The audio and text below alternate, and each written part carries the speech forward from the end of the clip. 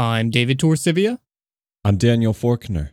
And this is Ashes, a show about systemic issues, cracks in civilization, collapse of the environment, and if we're unlucky, the end of the world. But if we learn from all of this, maybe we can stop that. The world might be broken, but it doesn't have to be. The Electoral Integrity Project is an academic project led by Harvard and Sydney universities, which studies the integrity of elections around the world. The project looks at the full course of an election from the various campaigns, the polling, the post-election, and then measures this conduct against international standards of fair elections. As of 2016, so even before the controversial presidential election, the United States is ranked absolute worst among all Western democracies in terms of elections that are free and fair.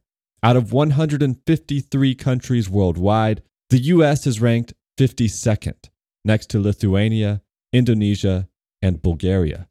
Those that made it onto the top of the list are Japan, the UK, Germany, and Norway. These are concerning words as we find a country about to head into the election booths just a couple days from when this episode first comes out. And that's why we're doing this episode, because this is such an important topic. And maybe we're a little bit late to be able to do anything for this election in terms of enacting any sort of actual change. But we hope that as you head to the polls, as people around you are talking about voting and what it means to act in an election, that you can bring these topics and concerns up, talk to them among your friends and family, and let them know that while maybe their vote counts, it might not be quite as much as they think. And the reasons why we'll lay out across this episode, it ranges everything from politics, from the way that politicians legislate and approve voter rolls, the way those rolls are controlled, the gerrymandering that determines where your votes count, the process of voting itself, and ultimately the technical tools that we use to both count those votes, to make them in the first place, and then detect any fraud that might be occurring. And all this will ultimately beg the question, what is voting, and what does it mean to participate in the political process? These are all topics we'll be exploring across this episode, and we're very excited to dig in.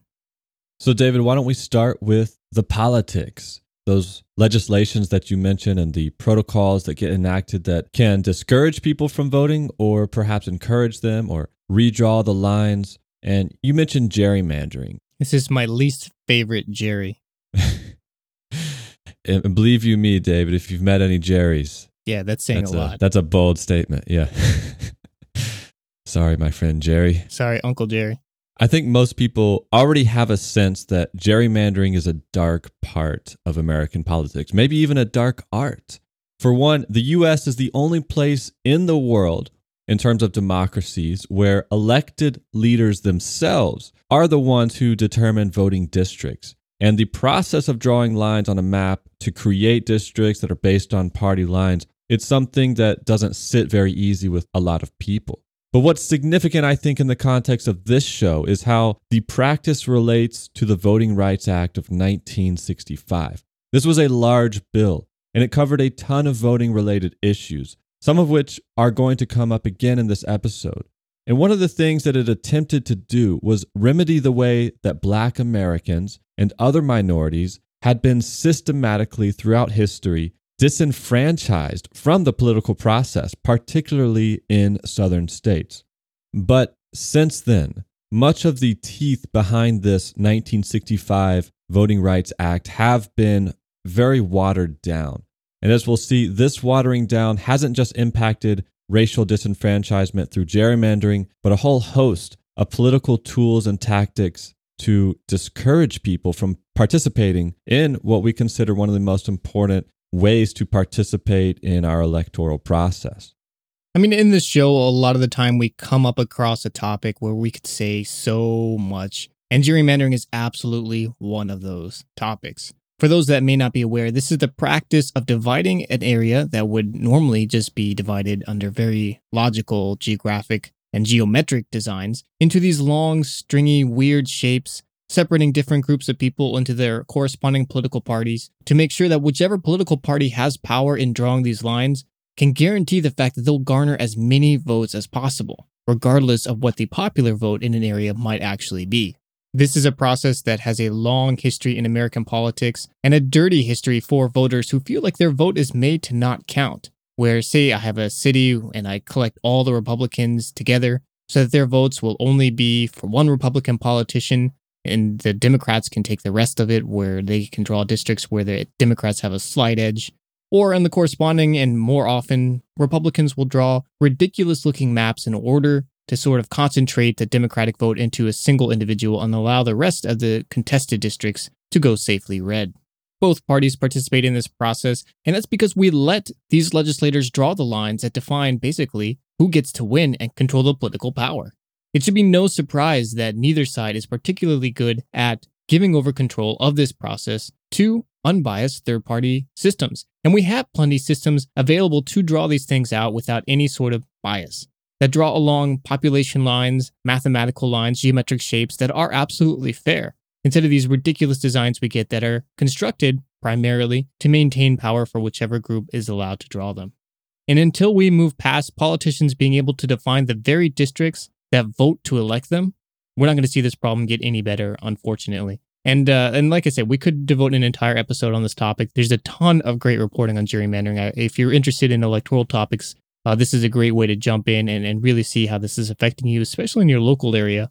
And we encourage you to do that, but it's well outside the scope of this show, where we're kind of doing just a quick flyby overall of voting in America. Well, something that a lot of people are seeing in the news right now, if you're paying attention to some of the coverage of the ongoing elections, or you're seeing the headlines, you've seen a lot of attention given to voting registration purges. Especially in Georgia, Daniel, right? Absolutely. I'm located in Georgia, and we've seen a lot of reports related to this practice, in particular because of, that conflict of interest that you mentioned is inherent in the process of gerrymandering. Well, we're seeing another type of conflict of interest going on in Georgia and also Kansas right now, where the Secretary of State, the person that oversees all the rules and regulations related to elections in their state, is also running for state governor. But we'll get to that in a second, David. Coming back to this Voting Rights Act of 1965, it also attempted to address the rampant and historical racial discrimination present in mostly southern states, in which minority groups like African Americans were directly barred from voting through various regulations. And in these states, because of this history of racial discrimination, the Voting Rights Act of 1965 put into place a regulation that required any attempt of these states to change voting regulations to go through a federal court or the Department of Justice to ensure that it was fair and it wasn't an extension of racial discrimination. But then we had a number of landmark Supreme Court decisions which have kind of watered down this act. And most importantly, one happened in 2013. And the Supreme Court struck down this provision, saying that the federal government basically had no right to interfere in states making their own regulations related to elections. And there was an immediate impact. For example, just hours after this Supreme Court decision, both Texas and North Carolina announced controversial voter ID laws. But broadly, other states implemented changes to their voter registration requirements, which makes it harder for some people to register to vote, while also increasing the number of people who have been purged from voter registration records. So people who were registered to vote, but then for whatever reason got removed. So the federal government does have laws that dictate broad criteria by which a state may remove a person's ability to vote, such as having a criminal conviction, a change of address, or obviously a death. But each state has their own election board under the Secretary of State, which creates its own rules, makes clarifications, enforces those rules, and ultimately decides how votes will be counted and with what machines. There really is no federal governing of these practices except for the most basic guidelines, especially after that 2013 Supreme Court decision. Here in New York, I was actually part of this in the 2016 presidential primary election. The state had a number of purges that were certainly done illegally and removed 200,000 people who were predominantly Bernie voters from voter lists. And many of us had no idea that we weren't eligible to vote until you get there and you look up your poll and you check your name and, oh, nope, you're not there on the book. And so you have to leave. And you can file a complaint with the state later, but there was no recourse to this when this happened. And you just had to register for the presidential election when that came around. Convenient. That happened to you? You just showed up and you weren't on the list? Yep. Did you think it was like a mistake? Did you think, oh, I must have like failed to turn in some paperwork? Did you argue with the polling official? I mean, I filed a ballot anyway. I made them take one down for me it's like a provisional or something? Yeah, so it's a provisional ballot. You can vote anyway with it, but your vote is likely not counted, and I'm confident mine was not. I talked to several poll officials. We were called like the local election center, and I spent a while on the phone, wasted a large part of my day trying to deal with this, and ultimately had no recourse in the end. And I had sort of suspected this might happen because some friends who had voted earlier in the day had similar things happen to them. So it wasn't quite so surprising when I arrived, but it was disappointing. But I mean, and again, we're not talking about primary elections or caucuses in this episode. New York has really unbelievably terrible primary elections that are really designed to stifle the democratic process. But that is, once again, outside the scope of the show. But shame on you in New York. You pretend to be democratic, but you are anything but. Well, New York did, in that case, illegally remove at least 200,000 people from its voter list. But sometimes it's hard to tell if these things are done intentionally or if it's just based on flawed data. For instance, in 2016, Arkansas removed over 7,700 people from its voting registration list due to evidence that they had been convicted of felonies. But in reality, many of these people never did have felony convictions to begin with. It was just inaccurate data. And that's a consistent reality of many of these mass purges. They often include inaccuracies and improper or illegal removals. In Virginia in 2013, the state deleted 39,000 people suspected of having changed residency from voting lists, but up to 17% of those people were removed in error and, in fact, had not moved from their residency.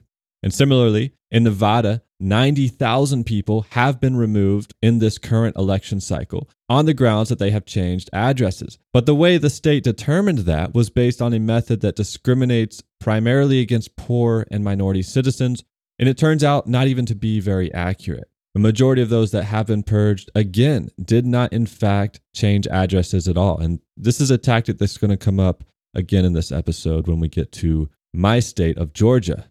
But to get a sense of whether these voter purges can be used to discriminate along racial lines, let's examine the rates of purges that occurred after the Supreme Court struck down the ability for the federal government to supervise those historically discriminating states.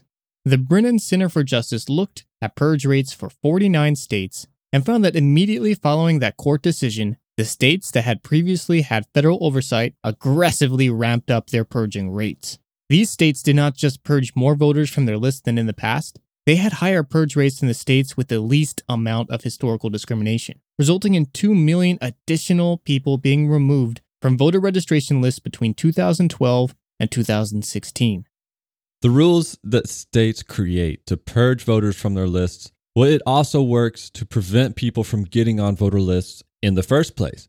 For example, the Supreme Court just decided to allow North Dakota's law requiring a street address for voter eligibility. Now, maybe that sounds perfectly reasonable, but right now is a very important Senate race that's ongoing, and one of the candidates relies on a portion of the Native American population for their constituency. But many of the state's Native Americans do not have residential addresses. Not only is a large share of the homeless population Native American, but many Native American reservations themselves do not have residential addresses. The citizens use P.O. boxes for their mail, and they have tribal ID cards to verify their identity. These are government issued. But the new rules that have come into place less than 30 days before this election is going to take place and could be decided by just a few thousand votes, well, a lot of people are confused whether they are even going to be able to vote because of this law. What really strikes me about this, Daniel, is how much it reminds me of the original nature of voting here in the United States. What do you mean, David? You mean like how we didn't allow Native Americans to vote? Well, I mean, that definitely. In that context, what's incredible for us to remember is women in this country haven't even been allowed to vote for 100 years at this point, but we'll get to that a little bit later on. I have some things to say about that. But rather the nature of voting here and the fact that in the U.S. originally, to vote, to have your voice count in the electoral or political process, whatever you want to call it, you had to have a couple things that you could check off a box. One, obviously, were you white? Check. 2, Check. were you a man? Check. Oh, check. We're 2 for 2 so far. We're good right here. But number 3 comes in, do you own property? Or how big does the property have to be? I don't know. Maybe they could have had this scam where people sell like 1-inch pieces of property in order to get voting rights. But it should have been no surprise that a group made up of white landowning men decided that the only people whose voice should count are, of course, white landowning men. But we're sort of returning back to that, it almost seems like. We've already talked about how the system is sort of still making sure that race is a factor, disproportionately targeting minorities and the poor, who are predominantly, unfortunately, minorities, in order to disenfranchise them through a variety of tactics, some of which we're still getting to and we'll talk about more as this episode continues. But the fact that we are now making sure that people cannot use P.O. boxes but must have a permanent address disqualifies a huge number of Americans. Just because you're homeless doesn't mean you shouldn't be able to vote. Just because you don't have a permanent address doesn't mean you shouldn't be able to vote. I mean, it makes sense if you're a citizen of this country. That should really be the only qualification. Are you an American citizen? Are you of voting age? Debatably, which is maybe something we could talk about, but that should be the only qualification. Are you an American citizen? Are you of voting age? Period. End of discussion. But this move to have everything based in IDs, which are difficult to get without a permanent address, to have a actual mailing address instead of a P.O. box, all these things are designed to disenfranchise a huge amount of people. And a lot of those people are, of course, not property owners. And this is even more the case while these voter purges very selectively target to make sure that your current address is accurate versus the one that's on a poll. If you are a renter, odds are much more likely that you move more frequently. And this means that your current address is much less likely to match your registration address. And even if it's the same polling place where you should be able to vote absolutely because your vote hasn't moved around, that's still enough to disqualify you. And it means that there is a greater burden on maintaining your ability to vote on the poor, unpropertied class than on the rich and wealthy who own property, who are mostly singular in their location and can very easily continue voting in this process. Well, I think what's particularly troubling about this example, since it involves Native Americans, is just one trend, I think, of society, and I think we've touched on this in various episodes, is that it requires a sort of conformity to standards and bureaucratic structures that many people don't necessarily want to be a part of. Like we talked about the last 3 weeks in our healthcare series, a lot of people don't agree with the framework of medical care, but it is their only alternative, a lot of times because the alternatives are illegal, right? So we force people to conform to a certain way, but you would think that the election process, and Native Americans is a prime example of this. When we came to this land, they preferred to live a certain way, and then we said, you know what? No, we'll put you on these reservations. We're going to take away the community structures that you have built over several generations. And in many reservations, it has led to some of the highest rates of depression and suicide in this country. And you would think that the democratic process of this country would give these people an avenue in order to express their grievances and to fight and vote for change. But even in this process, we've said, no, you can't even participate in this process unless you have already conformed to the standards that we're trying to place on you. And so in a way, I find that troubling. But you did mention, David, how some of these voter registration laws make it difficult for people who move around, or one ID doesn't match another ID.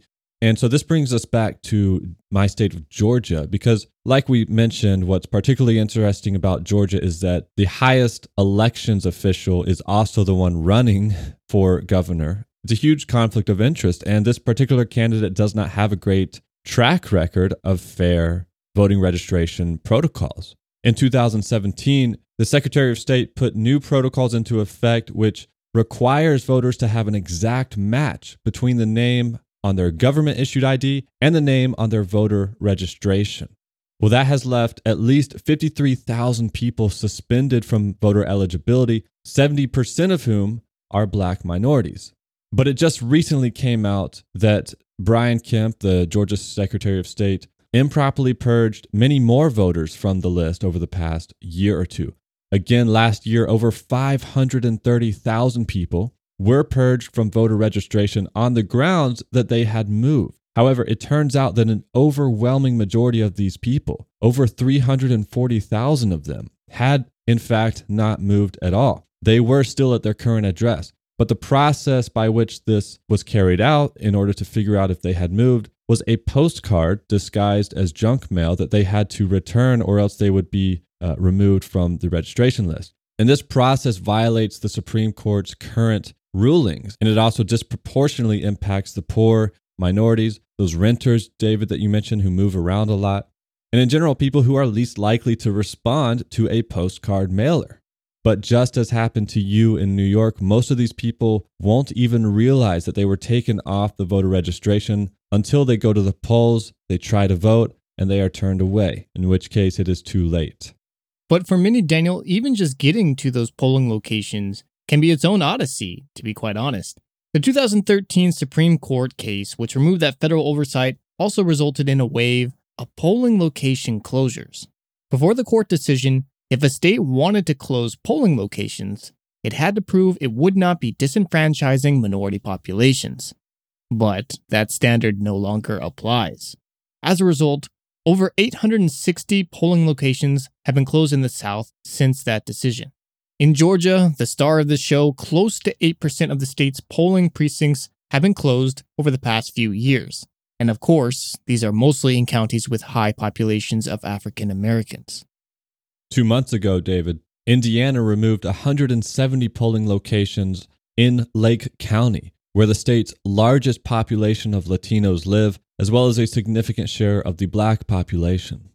And to be clear, when these municipalities close polls, the justification is always either cost or that not enough people use the polls to begin with. And to be fair, it probably is relatively costly to maintain some of these polling locations in their rural areas, where the cost falls primarily on the budget of local governments. And as we talked about in episode 5, End of the Road, the budgets of rural municipalities are already stressed from runaway infrastructure costs that have outpaced the growth of tax revenue. But this is not really a good excuse. We have the money outside local government budgets. We're just choosing not to allocate it to these areas. And when it comes to voter participation, there is a great irony here. Minorities are pushed into marginal areas with low to no economic base through systems like gentrification. Poor whites are similarly kept in these dilapidated towns that used to have economic life but no longer does. Then all these areas are gerrymandered out of political participation so that their vote effectively doesn't matter. And then to seal the deal and put the final nail in the coffin, the elections board says, well, look, it's not worth it to keep their polls open. And now this disenfranchisement is complete. And yet we still have these narratives surrounding all these issues that the failings of our democracy are the responsibility of the individual. Look, we're just wrapping up the political stuff here, and you might notice we just really have barely scratched the surface of a lot of this. We just wanted to get a couple quick concepts out of the way as we move forward across this. But a lot of voting and the disenfranchisement that happens in the United States is primarily through legislative actions. And we like to have all these grand conspiracies about computer hackers or state actors coming in, or, it's people just accidentally not punching their stuff and leaving us with hanging chads and a Supreme Court decision that changes the course of history. But really, when it comes down to the evil that occurs in our everyday electoral process, well, that evil is banal. It is these everyday legislative actions and the actions of these governmental officials in carrying out these orders that makes our electoral system so terrible. The corruption is end to end. It doesn't matter what party it is. It doesn't matter what state. And yes, absolutely, some states are much worse. And a lot of those states tend to, unsurprisingly, be Republican. I'm not apologizing for that. It's in the evidence. You can go look at it. We have so many links on our website for this show. But this is something that is done by design. These are politicians who have power. We voted them in at some point. And instead of saying, well, I'm going to change this system to shift some power back to the people. Why would they do that? That doesn't behoove them. Instead, they're going to say, I'm going to strengthen these walls that others have built before me to make my own position here that much stronger, to make it that much harder for someone to come in and replace me. And a large part of building those walls, separating the constituent from their elected official, is this voting process, is the disenfranchisement that happens by taking away these polling locations, by purging people from those voter registrations. And we didn't even get into the voter ID laws that are a deep deep problem in this country and have been shown time and time again to actually do very little when it comes to combating fraud. And there are some great algorithms data scientists have written that show that you can absolutely 100% verify that someone is who they say they are without requiring an ID and using just a little bit of publicly identifiable information that any local government should have access to. There's a great paper on our website. Once again, I encourage you to read that if you have concerns about voter ID and voter fraud. But what has been shown without a doubt is that voter ID laws disproportionately affect the poor and the minority and people who happen to vote predominantly Democrat.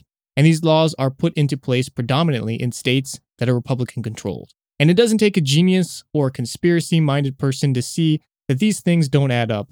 And politicians right now are systematically chipping away at the notion that this is a democratic country.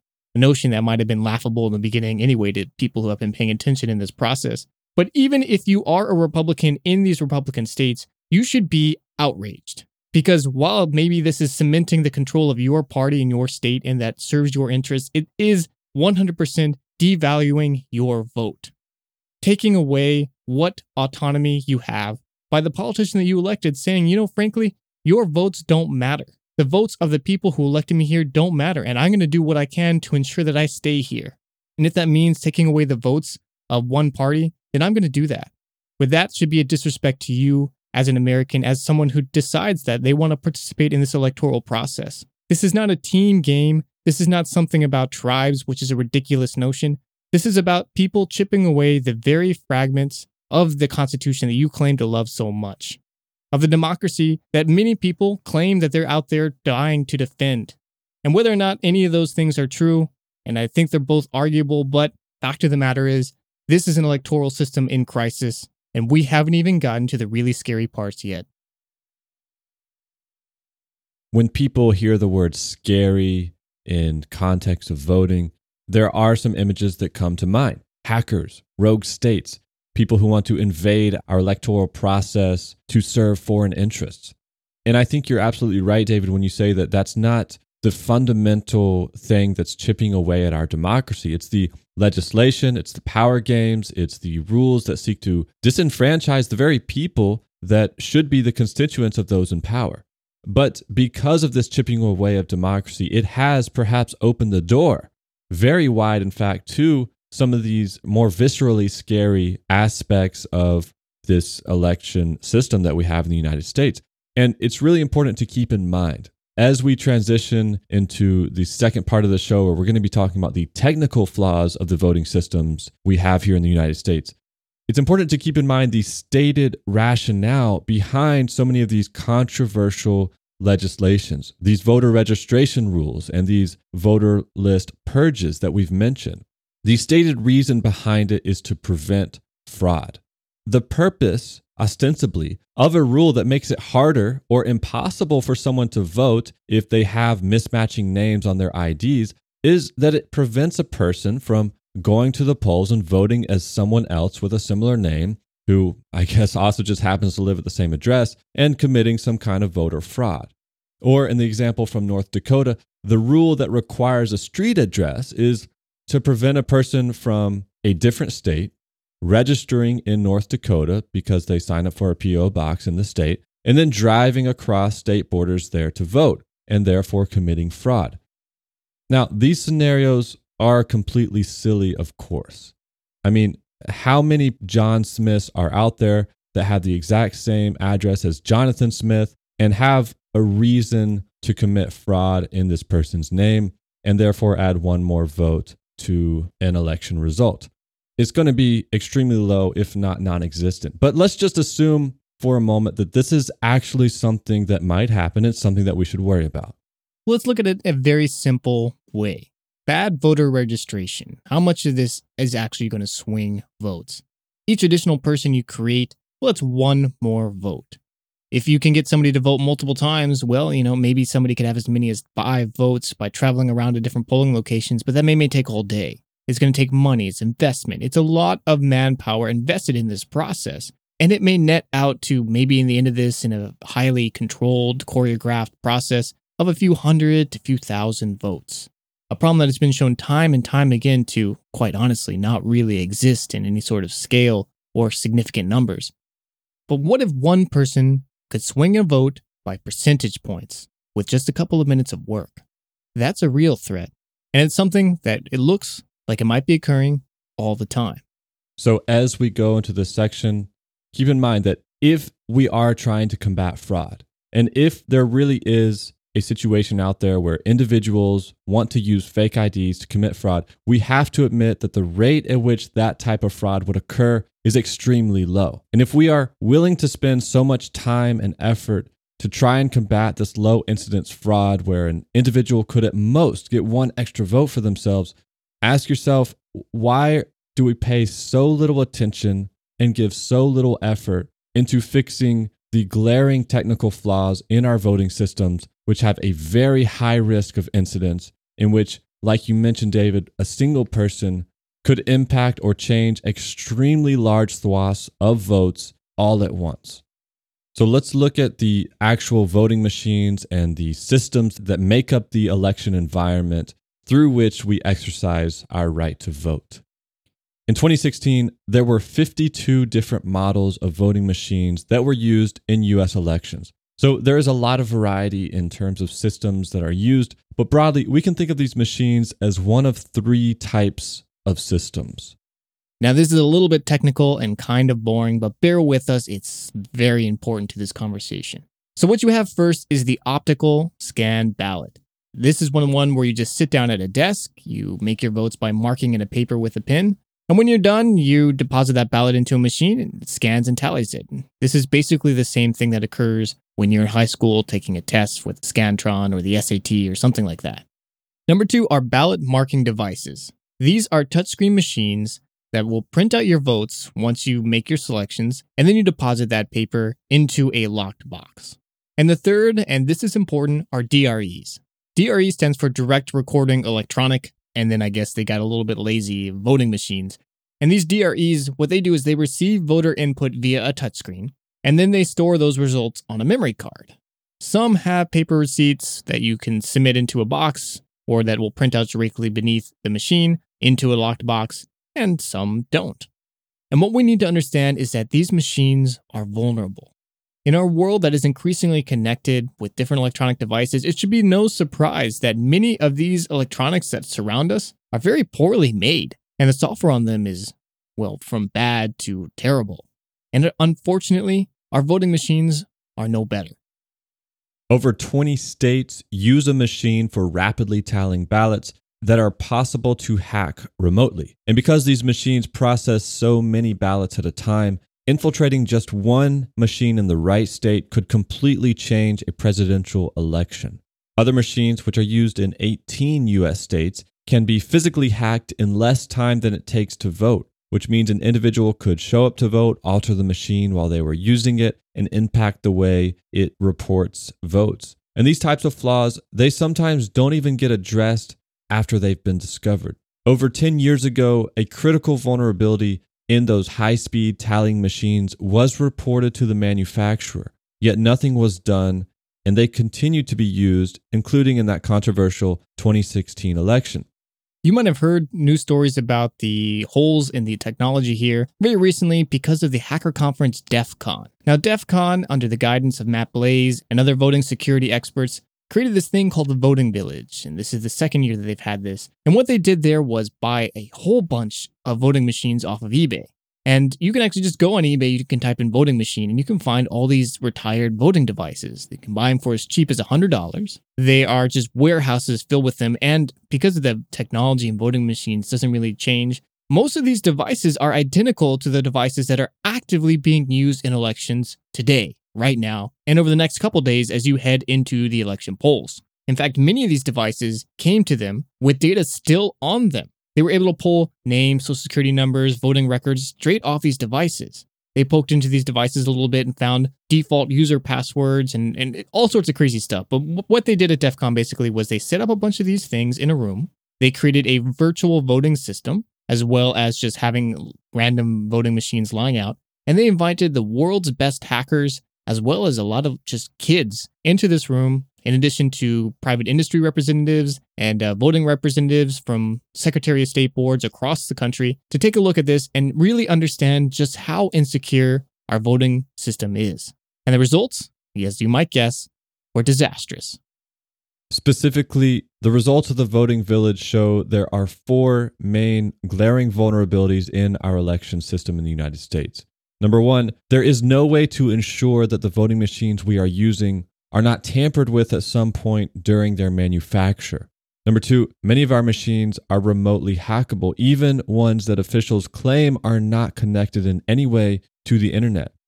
Number 3, the time it takes to hack a machine can be as little as 2 minutes when physically present and require nothing more than a PIN, meaning they are highly vulnerable on election day. This is important because the average time in a voting booth is just 6 minutes. So within 6 or 8 minutes, which nobody would suspect you're doing anything, you have enough time to hack this machine and cast your ballot with no one being the wiser. And as we've alluded to, number 4, manufacturers and election officials rarely even bother to fix these types of vulnerabilities when they are made aware of them. And on that last point, this is having a direct impact on elections going on right now. In both Texas and Georgia, there have been a number of reports that machines are automatically changing votes. In fact, the Texas Secretary of State has acknowledged that this is a problem, and they have blamed it on a glitch. However, this apparent glitch was reported as far back as 2007. So not only is the state using machines that it knows were flawed, but they still have no idea what causes it, despite having 11 years to investigate. And in Georgia, the NAACP has filed a complaint that machines are similarly switching people's votes there, switching their votes for a certain candidate for governor, although at this point, the Secretary of State denies the possibility. Now, I want to be clear here that these aren't just like a couple of minor vulnerabilities that people have figured out and hacked in. It's like you walk up to these machines and they are basically as open and as unsecured as possible. A lot of them have default passwords and administrative tools that you can quite literally Google, and they're the default thing available out there. Some of the passwords are no more complex than quite literally the word pasta.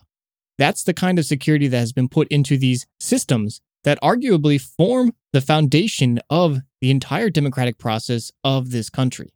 They are so incredibly insecure. It's mind-boggling. It's incredible. And there's been almost no pushback by these device makers and states as they're continuously shown over and over, look how broken this stuff is. And a lot of these states are just like, oh yeah, okay. A lot of the manufacturers are like, yeah, that's true, I guess. But, we sold them already, so we're not going to do any updates because whatever.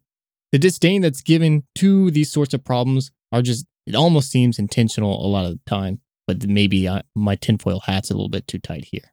And as we'll illuminate in just a second, David, this is not just something that is a concept or a risk factor, but maybe something that has been going on for years in terms of influencing our elections. And it's really just something that even the Department of Homeland Security didn't even realize that these vulnerabilities existed until just recently. And it wasn't until January of 2017 that we defined our election systems as critical infrastructure that we need to protect in the name of national security.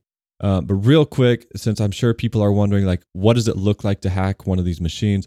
Well, all these vulnerabilities mean that a nefarious person has multiple avenues for hacking and cheating these systems.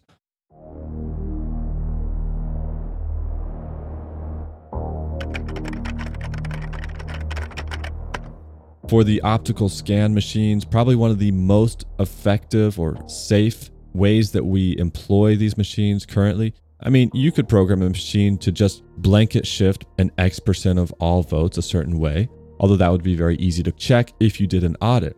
A more sneaky way to cheat the system would be to program machines to read unclear responses on those Scantron ballots and give them a benefit of the doubt, but only towards one side of the party or towards one candidate. So that is, you go down to fill in your election ballot, you don't fill in the bubble completely right, and then the machine scans it, says, oh, this is unclear, but we'll give them the benefit of the doubt towards the left. But then if you make a mistake on the right side, it'll say, oh, I can't count this because it's unclear. On ballot making devices, you could easily hack a machine so that it marks the ballot with selections the voter did not choose. Now, these machines will print out your ballot so you can verify it before you submit it. But if you notice something like this has occurred, often the voter will just assume that they made a mistake. They'll tell one of the voting volunteers, and they'll just redo their vote. And the machine will be programmed to recognize that, oh, this person is going for a second time. They must have noticed the mistake. Let me do it right. That way they don't notice I'm intentionally doing it. There are really an infinite number of ways that you could cheat these systems, and it would be almost impossible to detect. Unless, of course, there was an audit done in which human beings manually looked at the ballots that voters themselves had already verified and compared these to the votes that were tallied. But as you would expect, very few of these audits are ever carried out. And even in localities where they are, many officials often opt for digital audits in which many of these hacks would not even be discovered. So what this means is that if your voting machine does not have a paper trail, something that either prints out directly from the machine or that you fill in yourself, guaranteeing that what you filled out or what printed out is 100% actually what you intended to vote for, and that this document is put somewhere safe, locked off, and available in the case that somebody needs to count these votes and make sure that the votes are actually who people voted for, well then if this paper trail doesn't exist, and the system that counts the votes and ultimately prints out the paper for the final audit, as mandated by the federal government, well, if that paper trail isn't confirmed by voters, that means that there is no record that this hack, if it occurred, well, ever happened in the first place. It's invisible and unable to be detected. And in many cases, this seems almost intentional. Like this is how the system is supposed to work. But David, let's take a step back for a second, because when people think about our voting infrastructure and the vulnerabilities in our election systems, including myself just a couple weeks ago, I think the primary thing people think about are these voting machines, these devices that actually take in our vote. That seems to be, oh, that's where, if I was a hacker, that's what I would target. But as it turns out, our election environment really includes so much more than that. And as we mentioned, even the Department of Homeland Security was pretty ignorant about all these different avenues by which someone could attack our election infrastructure. The Homeland Security officer who first looked at election security in America was blown away at the scope of how many weak links there were in the system. Here's from the New York Times. The entire system, a Rube Goldberg mix of poorly designed machinery, from websites and databases that registered and tracked voters, to election poll books that verified their eligibility, to the various black box systems that recorded, tallied, and reported results, was vulnerable. And the voter registration list is one that surprised me because, we've already talked about legislation problems related to that, but just like our voting machines, when they lack a paper trail, you can't audit it and you don't know if it's been tampered. Well, our voter registration lists are very similar. If they only exist on an electronic database somewhere, and the only way that poll volunteers can verify your identity is by looking at a registration list that is online, those lists are vulnerable to attack. Even if the state didn't purge your list from that voter registration list, maybe a hacker did. So you show up to the poll and you present your name and your ID, and the polling officer tries to look you up in the system and you're not there. Or maybe they sent you to the wrong location. Or maybe they sent you the wrong times. Just like there's so many ways to hack a voting machine, there are so many ways to impact the way people interact with this election system that can leave people frustrated, confused, and if not directly disenfranchised from the system, presented with so many hurdles that they simply check out. Think how easy this is. If you can get access to these voter registration lists, and once again in that simulated voting village at DEF CON, they tried this and demonstrated how easy it is actually to get into a lot of electoral websites for state governments, which are notoriously poorly run. If you can get into this master voter registration list, you can very easily correlate names with political affiliations, because our finance-heavy campaign system has endless lists of people and their party affiliations available for very little money. And with just a small investment and careful hiding of my tracks, using just very basic hacks, you could almost single-handedly affect the fate of an election in just a few hours worth of work. And so obviously voter registration lists are an important component of our election infrastructure. but one that both Daniel and I never had really considered is actually just the way that we report on elections. Every election is accompanied by these websites that display progress from various polls. And as you'd expect, these can impact the way that people vote and thereby influence the election results. And of course, they're vulnerable. At DEF CON this year, California's Secretary of State watched as children were given mock-ups of the election result websites for the most influential U.S. states and their presidential elections. An 11-year-old hacked Florida's website in just 10 minutes and changed the reported results. Although the security on actual election websites tends to be higher, a motivated nation-state has much more at stake, and many more resources to put towards this task than just a child at a hacking conference. And this was evidenced most recently by Russian hackers who altered the reported election results of a major Ukrainian election back in 2014. What they did was hack the election websites to report that in fact the wrong candidate had won. So like we said, keep in mind that a lot of these voter registration laws and these ID laws are aimed at aggressively combating individual voter fraud, which, by the way, no evidence has ever been presented that this actually occurs. But nevertheless, we are devoted to combating this fraud on the individual level. However, we know that our own voting machines are vulnerable, but those in power don't seem particularly interested at all in fixing this very broken system. As we increasingly use these vulnerable electronic machines, very few auditing is actually going on to verify their accuracy. And in fact, in some cases, requests for audits are aggressively resisted, as in the case of Kansas. A quality engineer with a doctorate in statistics calculated historical voting results in Kansas and found reason to suspect that voting machines in several rural precincts were being manipulated and sabotaged. In order to verify, she requested an audit of several systems that had an anonymous paper trail of ballots that were counted. She wanted to see if the results that these voting machines tallied actually matched the corresponding paper ballot. But election officials said no, they wouldn't give this data to her. And so she sued to force them to conduct an audit. But there was a problem in which the software used by the machines are copyrighted and in a way that disallows anyone from viewing it, including election officials, and therefore making an audit impossible. So she filed an open records request for the paper trail so that they could do their own audit, but the judge said no, citing privacy despite the fact that these are anonymous. And this has been an ongoing fight, and just last month an appeals court again refused to let her see the votes. I mean, I just want to point out how crazy it is that we allow private companies to own the formulas that direct our elections, and then they refuse the public access to inspect those formulas. But you know, David, this isn't really anything new. I mean, John Kerry in 2004 was denied access to voting machine audits when his campaign suspected manipulation. And the reason was the same here as in Kansas. It's that, oh, well, our machines are proprietary. You can't see our software. It's copyrighted. And remember that paper trail we've been talking about and the fact that you need it for an actual, safe, and accountable audit?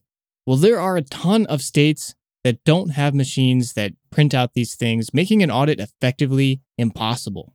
These states are Florida, Indiana, Kentucky, Pennsylvania, Tennessee, Texas, Virginia, Arkansas, Kansas, Mississippi, Delaware, Louisiana, New Jersey, South Carolina, and of course, Georgia.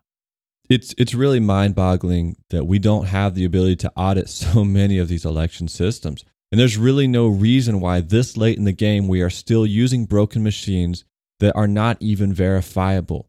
In 2006, the National Election Data Archive Project wrote a 21-page report on the importance of auditing electronic voting machines. The elections industry is the only major industry not routinely subjected to independent manual audits. Electronic vote counts determine who controls budgets of millions to trillions of dollars.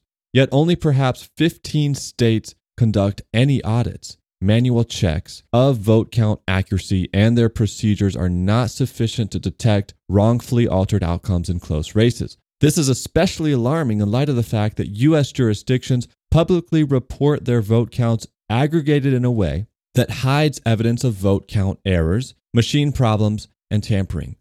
In other words, U.S. election outcomes are wide open to undiscovered fraud and innocent error.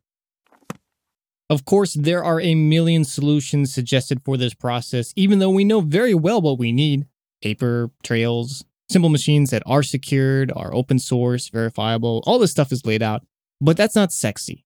Technology like that doesn't sell. But what does are buzzwords like the internet and blockchain. There has been a lot of momentum gaining in favor of internet voting, in part because we want to increase voter turnout, and then also as sort of a panacea for a lot of the political fraud that we've discussed throughout this episode. Things like polling locations or voting times that are inconvenient or impossible for some people to attend.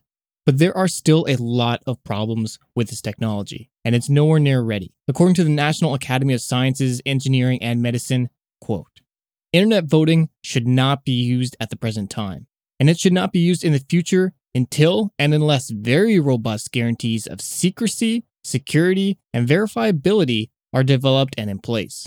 Currently, no known technology can guarantee the secrecy, security, and verifiability of a marked ballot transmitted over the internet." End quote. But of course, the nerds of the world unite and come out with a constant cry of what about the blockchain? After all, internet voting is not just a concept, but it actually has been carried out for a long time in places like Estonia. Well, never mind, David, the fact that Estonia relies on simple technology that's highly vulnerable to security breaches. Well, no one ever accused Estonia of having tremendously free and fair elections, but it's also been tried here in the United States as well. West Virginia, for example, has experimented with an app that allowed military servicemen and women to vote with their phone on their primary elections while stationed overseas. And this year, in the current election, the state will be the first in the United States to allow the general federal election to be voted on by an app for a select amount of people. And more broadly, 31 states and the District of Columbia offer some form of internet voting to military personnel and citizens living overseas. But there's something that's important about this fact. This is people voting in very controlled circumstances, limiting these access to a small amount of people. In this scenario, secrecy is not quite as important. And secrecy is something I want to emphasize here because yes, you can make sure your ballot stays secret once you transmit it, but what's different about a poll versus voting on the internet is that in a poll station, no one can stand over your shoulder with a gun to your back and say you have to vote this way. No one can stand there and look at what you actually fill in and say, if you don't do this, I'm going to break your legs, I'm going to take your money, whatever threat they need to come up with in order to ensure that they vote the correct way. But when you can vote from anywhere, when voting is as simple as pressing a button on your phone, that vote can be easily sold. It can be coerced. And that's something that the technology just doesn't exist to take care of. And it may never exist. And we may never have a solution that's better than the polling places that exist now. And this is something that blockchain and internet have no answer to. Yeah, I think that's a really important point that is missing from all these discussions about if internet voting could be secure or not, is failing to see that a physical location has benefits outside of just simple vote security. You mentioned someone putting a gun to your head and making you vote a certain way, but it doesn't have to be that dramatic. It could just be your boyfriend or your girlfriend or anyone who knows you saying, hey, you have to vote this certain way, or I'm going to emotionally manipulate in a certain way or punish you in a certain way. And because it's something that you could do on your phone or on your computer, there's no easy out for you to object to that. At least in a polling location, there is no way to show somebody your vote. It's not an option on the table, so it's not something that can be leveraged against you. And in the case of paying somebody for their vote, it's very easy to imagine a situation. We talked about in our healthcare system how pharmaceutical companies were using and continuing to use vulnerable people like the homeless or the mentally unstable or minorities, offering them a little bit of cash in order for them to participate in an experiment that could be dangerous for their health. It would be very easy to find a group of vulnerable people outside of public view and offer them some cash to say, here, pull up your phone, we'll give you $50 and you vote a certain way. And another thing about this occurred to me, David, which is that it would probably be hard to show up to a polling place mentally incapacitated, maybe drunk, or for whatever reason under a condition that wouldn't make you fit to vote. But if you could do it from the comfort of your home, you'd probably get a lot more cases of inebriated voting or people who weren't in their right state of mind. That also brings up another question in my mind, David, which is that political participation, voting, these are things that we're supposed to do as a society. It's something that we do because we want something to impact our communities. I mean, maybe there's something to be said for physically going out and participating in a way that is among the public and is among your friends, your family, your community, your colleagues, that puts you in a frame of mind for voting for community benefit. But those are just some thoughts.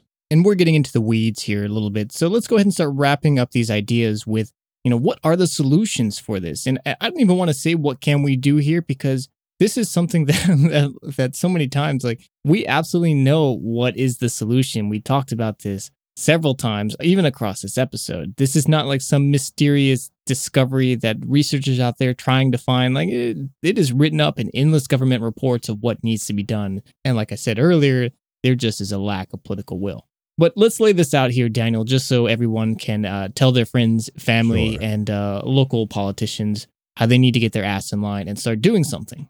Sure. Well, when it comes to these voting machines, like you said, we already know the solution. It would involve paper ballots that are easy to verify and audit. Again, from the National Academies of Sciences, Engineering, and Medicine, who wrote a consensus report on American elections, they say, quote, "To protect the integrity and security of U.S. elections, all local, state, and federal elections should be conducted using human-readable paper ballots by the 2020 presidential election. In addition, every effort should be made to use paper ballots in the 2018 federal election. Ballots that have been marked by voters should not be returned over the internet or any network connected to it, because no current technology can guarantee their secrecy, security, and verifiability." End quote. In Germany, for instance, one of those countries on the top of the list for fair and free elections, after every single election, humans hand count every ballot. And if you're an American, you might likely rush to ask the question, well, how is that affordable? How can we trust those people who are doing the counting? Well, here's a foreign idea for you. The counting process is carried out by volunteers, and it's entirely open to the public, so that those who are doing the counting can be monitored by anyone and any citizen. The whole process is done out in the open with full participation from the people. But as we sit here at the tail end of this episode, I'm angry, hearing endlessly about how my vote counts less and less with each passing day, and it makes me angry. And this is something that, if you know me, if you're a friend of mine in real life, you know that I have very little faith in the electoral process as it stands. I've voted in every election that I can since I was 18. I haven't always actually cast a ballot. Sometimes I've spoiled my ballot in the process, but I've shown up because I'm tired of being called out, of being guilted into voting. And I mean, really, isn't that a lot of our political participation today? Somebody guilting you to vote, saying that if you don't vote, this terrible thing will happen. But how do we get into this position in the first place, where our electoral process is something where you have to vote against this person, about this idea? Where are the days that we are inspired to go out and vote because this is something we believe in, where we want to see this change activated? No wonder our voter participation is so low. Are these things that automated voter registration would fix? Are these things that mandatory voting, like we see in Australia, could correct? I don't know, maybe. But something tells me that there are bigger problems here. How do we come to an age where our political process and participation is so incredibly lazy? If your idea of what politics is coming and voting every 2 years, maybe attending primaries in between, then you are lazy. You are not engaging in the political process. If you occasionally make a call to your senator, to your local representative, maybe write them a letter, well, I'm sorry, but you are barely scraping by along the edge of what counts as politics. For many people, politics is a matter of life and death, quite literally. And sitting here and barely participating in this voting system, and then guilting people who feel disenfranchised or who have had their right to vote made almost impossible, and guilting them for not participating with this laziest method of participation, shame on you. But let's step back for 1 second. I mean, should we be surprised that we have a government that is elected into power and then immediately takes that power and consolidates it, makes it harder for them to lose that control, makes it harder for us to participate in the process that pushed them there in the first place? Is that surprising at all? And is it surprising that as our voting system gets continuously worse, as we identify these things that need to be fixed, our politicians don't fix them? They don't improve this process. Instead, oftentimes, they make it worse. They make our vote worth that much less in a system that already barely counts in the first place because of the way it's constructed, and because of the way that we participate in this process. The changes in these voting regulations is only going to come from our explosive outrage.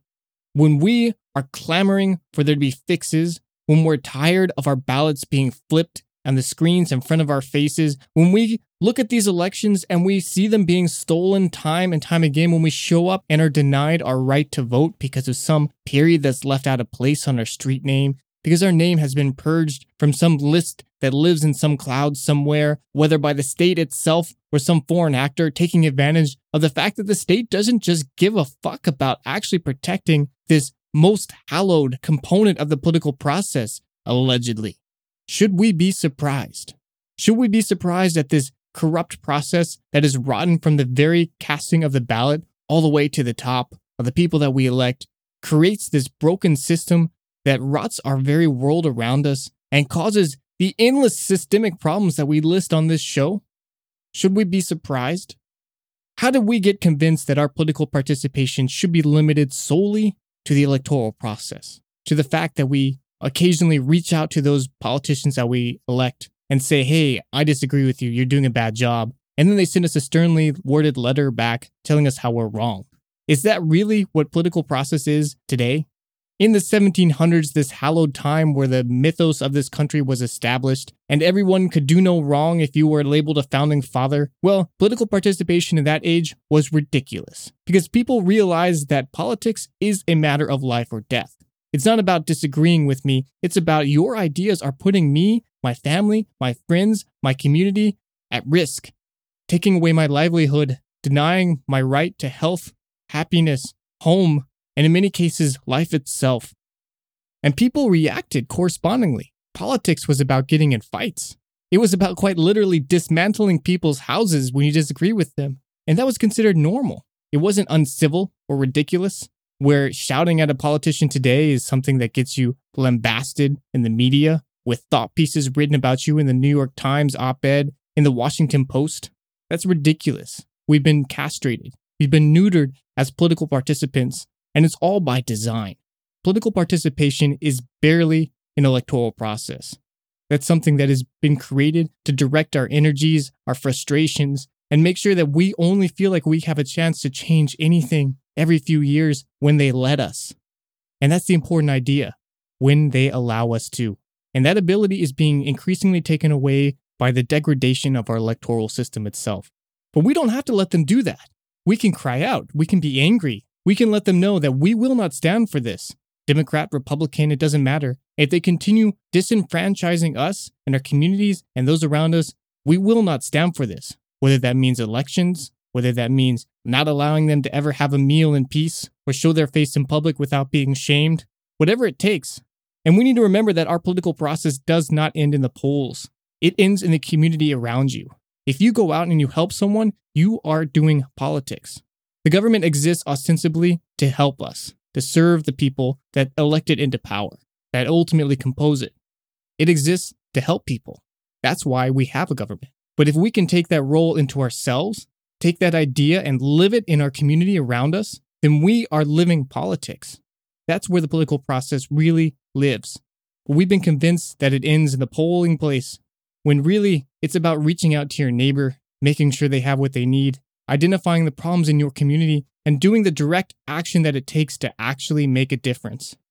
If we can regain that, regain some of our control, then the politicians will have to pay attention to that ballot box.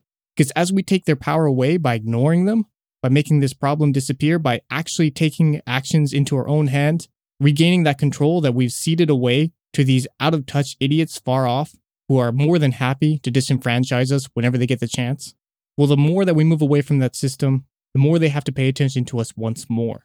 And the more things can move to a better, more fair, equitable, and actually political world. I think that's really important to point out that restricting political participation to voting is lazy because it's ineffective. Because when we are voting for someone, what are we really doing? We're putting someone in office who's going to enact legislation that will have a direct impact on our communities. Voting for someone shouldn't be about if they're well-spoken, if they're well-dressed, if they have a nice personality. We need to realize that our world is fundamentally changing because of the policies, being enacted in our name from these people that we elect. And political participation really is and should be about impacting the communities around us, because that is what electing someone is. It's having a direct impact on our communities. But we've been misled to believe that we shouldn't be involved in politics. We shouldn't care about the actual policies that impact our lives directly. A case in point is an op-ed written recently in the Wall Street Journal by a senator named Ben Sasse, in which he says, politics can't solve our political problems. The crisis in our country, that is the disintegration of communities and an epidemic of loneliness, can't be solved by politics. He writes that the only real answers start at home. And then he goes on to write that if we're feeling stressed, if we're angry, it's because we're paying attention to politics and that's stressing us out. And, we need a break from politics. Stop participating. Stop caring. This is the misdirection that has led us to this disenfranchisement. The assertion that we as individuals have failed. It's not we as individuals that have failed society. Our society is impacted directly by the policies behind it. If our communities have disintegrated, if we as individuals have been atomized and feel lonely, it's because our environment, the society that we are all a part of, has shifted directly because of the politics. And so you're absolutely right, David, that if we want to solve this problem, we need to be directly involved, not just in voting, not just in demanding a more fair and free election, which we absolutely should do, because if we don't demand it, we're not going to get it. But as best we can, we should extend our political participation into anything that we can do to make our communities a better place. As always, that's a lot to think about. We hope you'll think about it and carry it into the polls with you this upcoming week. If you want to learn more about any of the topics that we touched on today, or read a full transcript of this episode, you can do all that and much more on our website at ashesashes.org. A lot of time and research goes into making these episodes possible. We will never use ads to support this show. So if you like this show and would like us to keep going, you, our listener, can support us by giving us a review, recommending us to a friend, and hitting that 5-star button in your podcast app. Also, we do have an email address. It's contact@ashesashes.org. We encourage you to send us your thoughts. We read them and we appreciate them, even if we do not get back to you in a timely fashion. Next week will be an interesting week. We were invited to speak at a conference in Harvard. I have no idea why anyone would invite us to do such a thing. But David, I read a self-help book that said to say yes to everything. So yes, that's what we're doing. Yes, we are. If anyone's in Boston this week, and give us a shout. We'll be around. Come hang out with us here at the Sound Education Conference at the Harvard Divinity School. We're hoping we can get a short show out of that conference participation. But again, it's a little bit up in the air. We'll do our best and hope we have something special for you next week. I'm excited, and you should be too. But until then, this is Ashes Ashes. Bye. Bye-bye.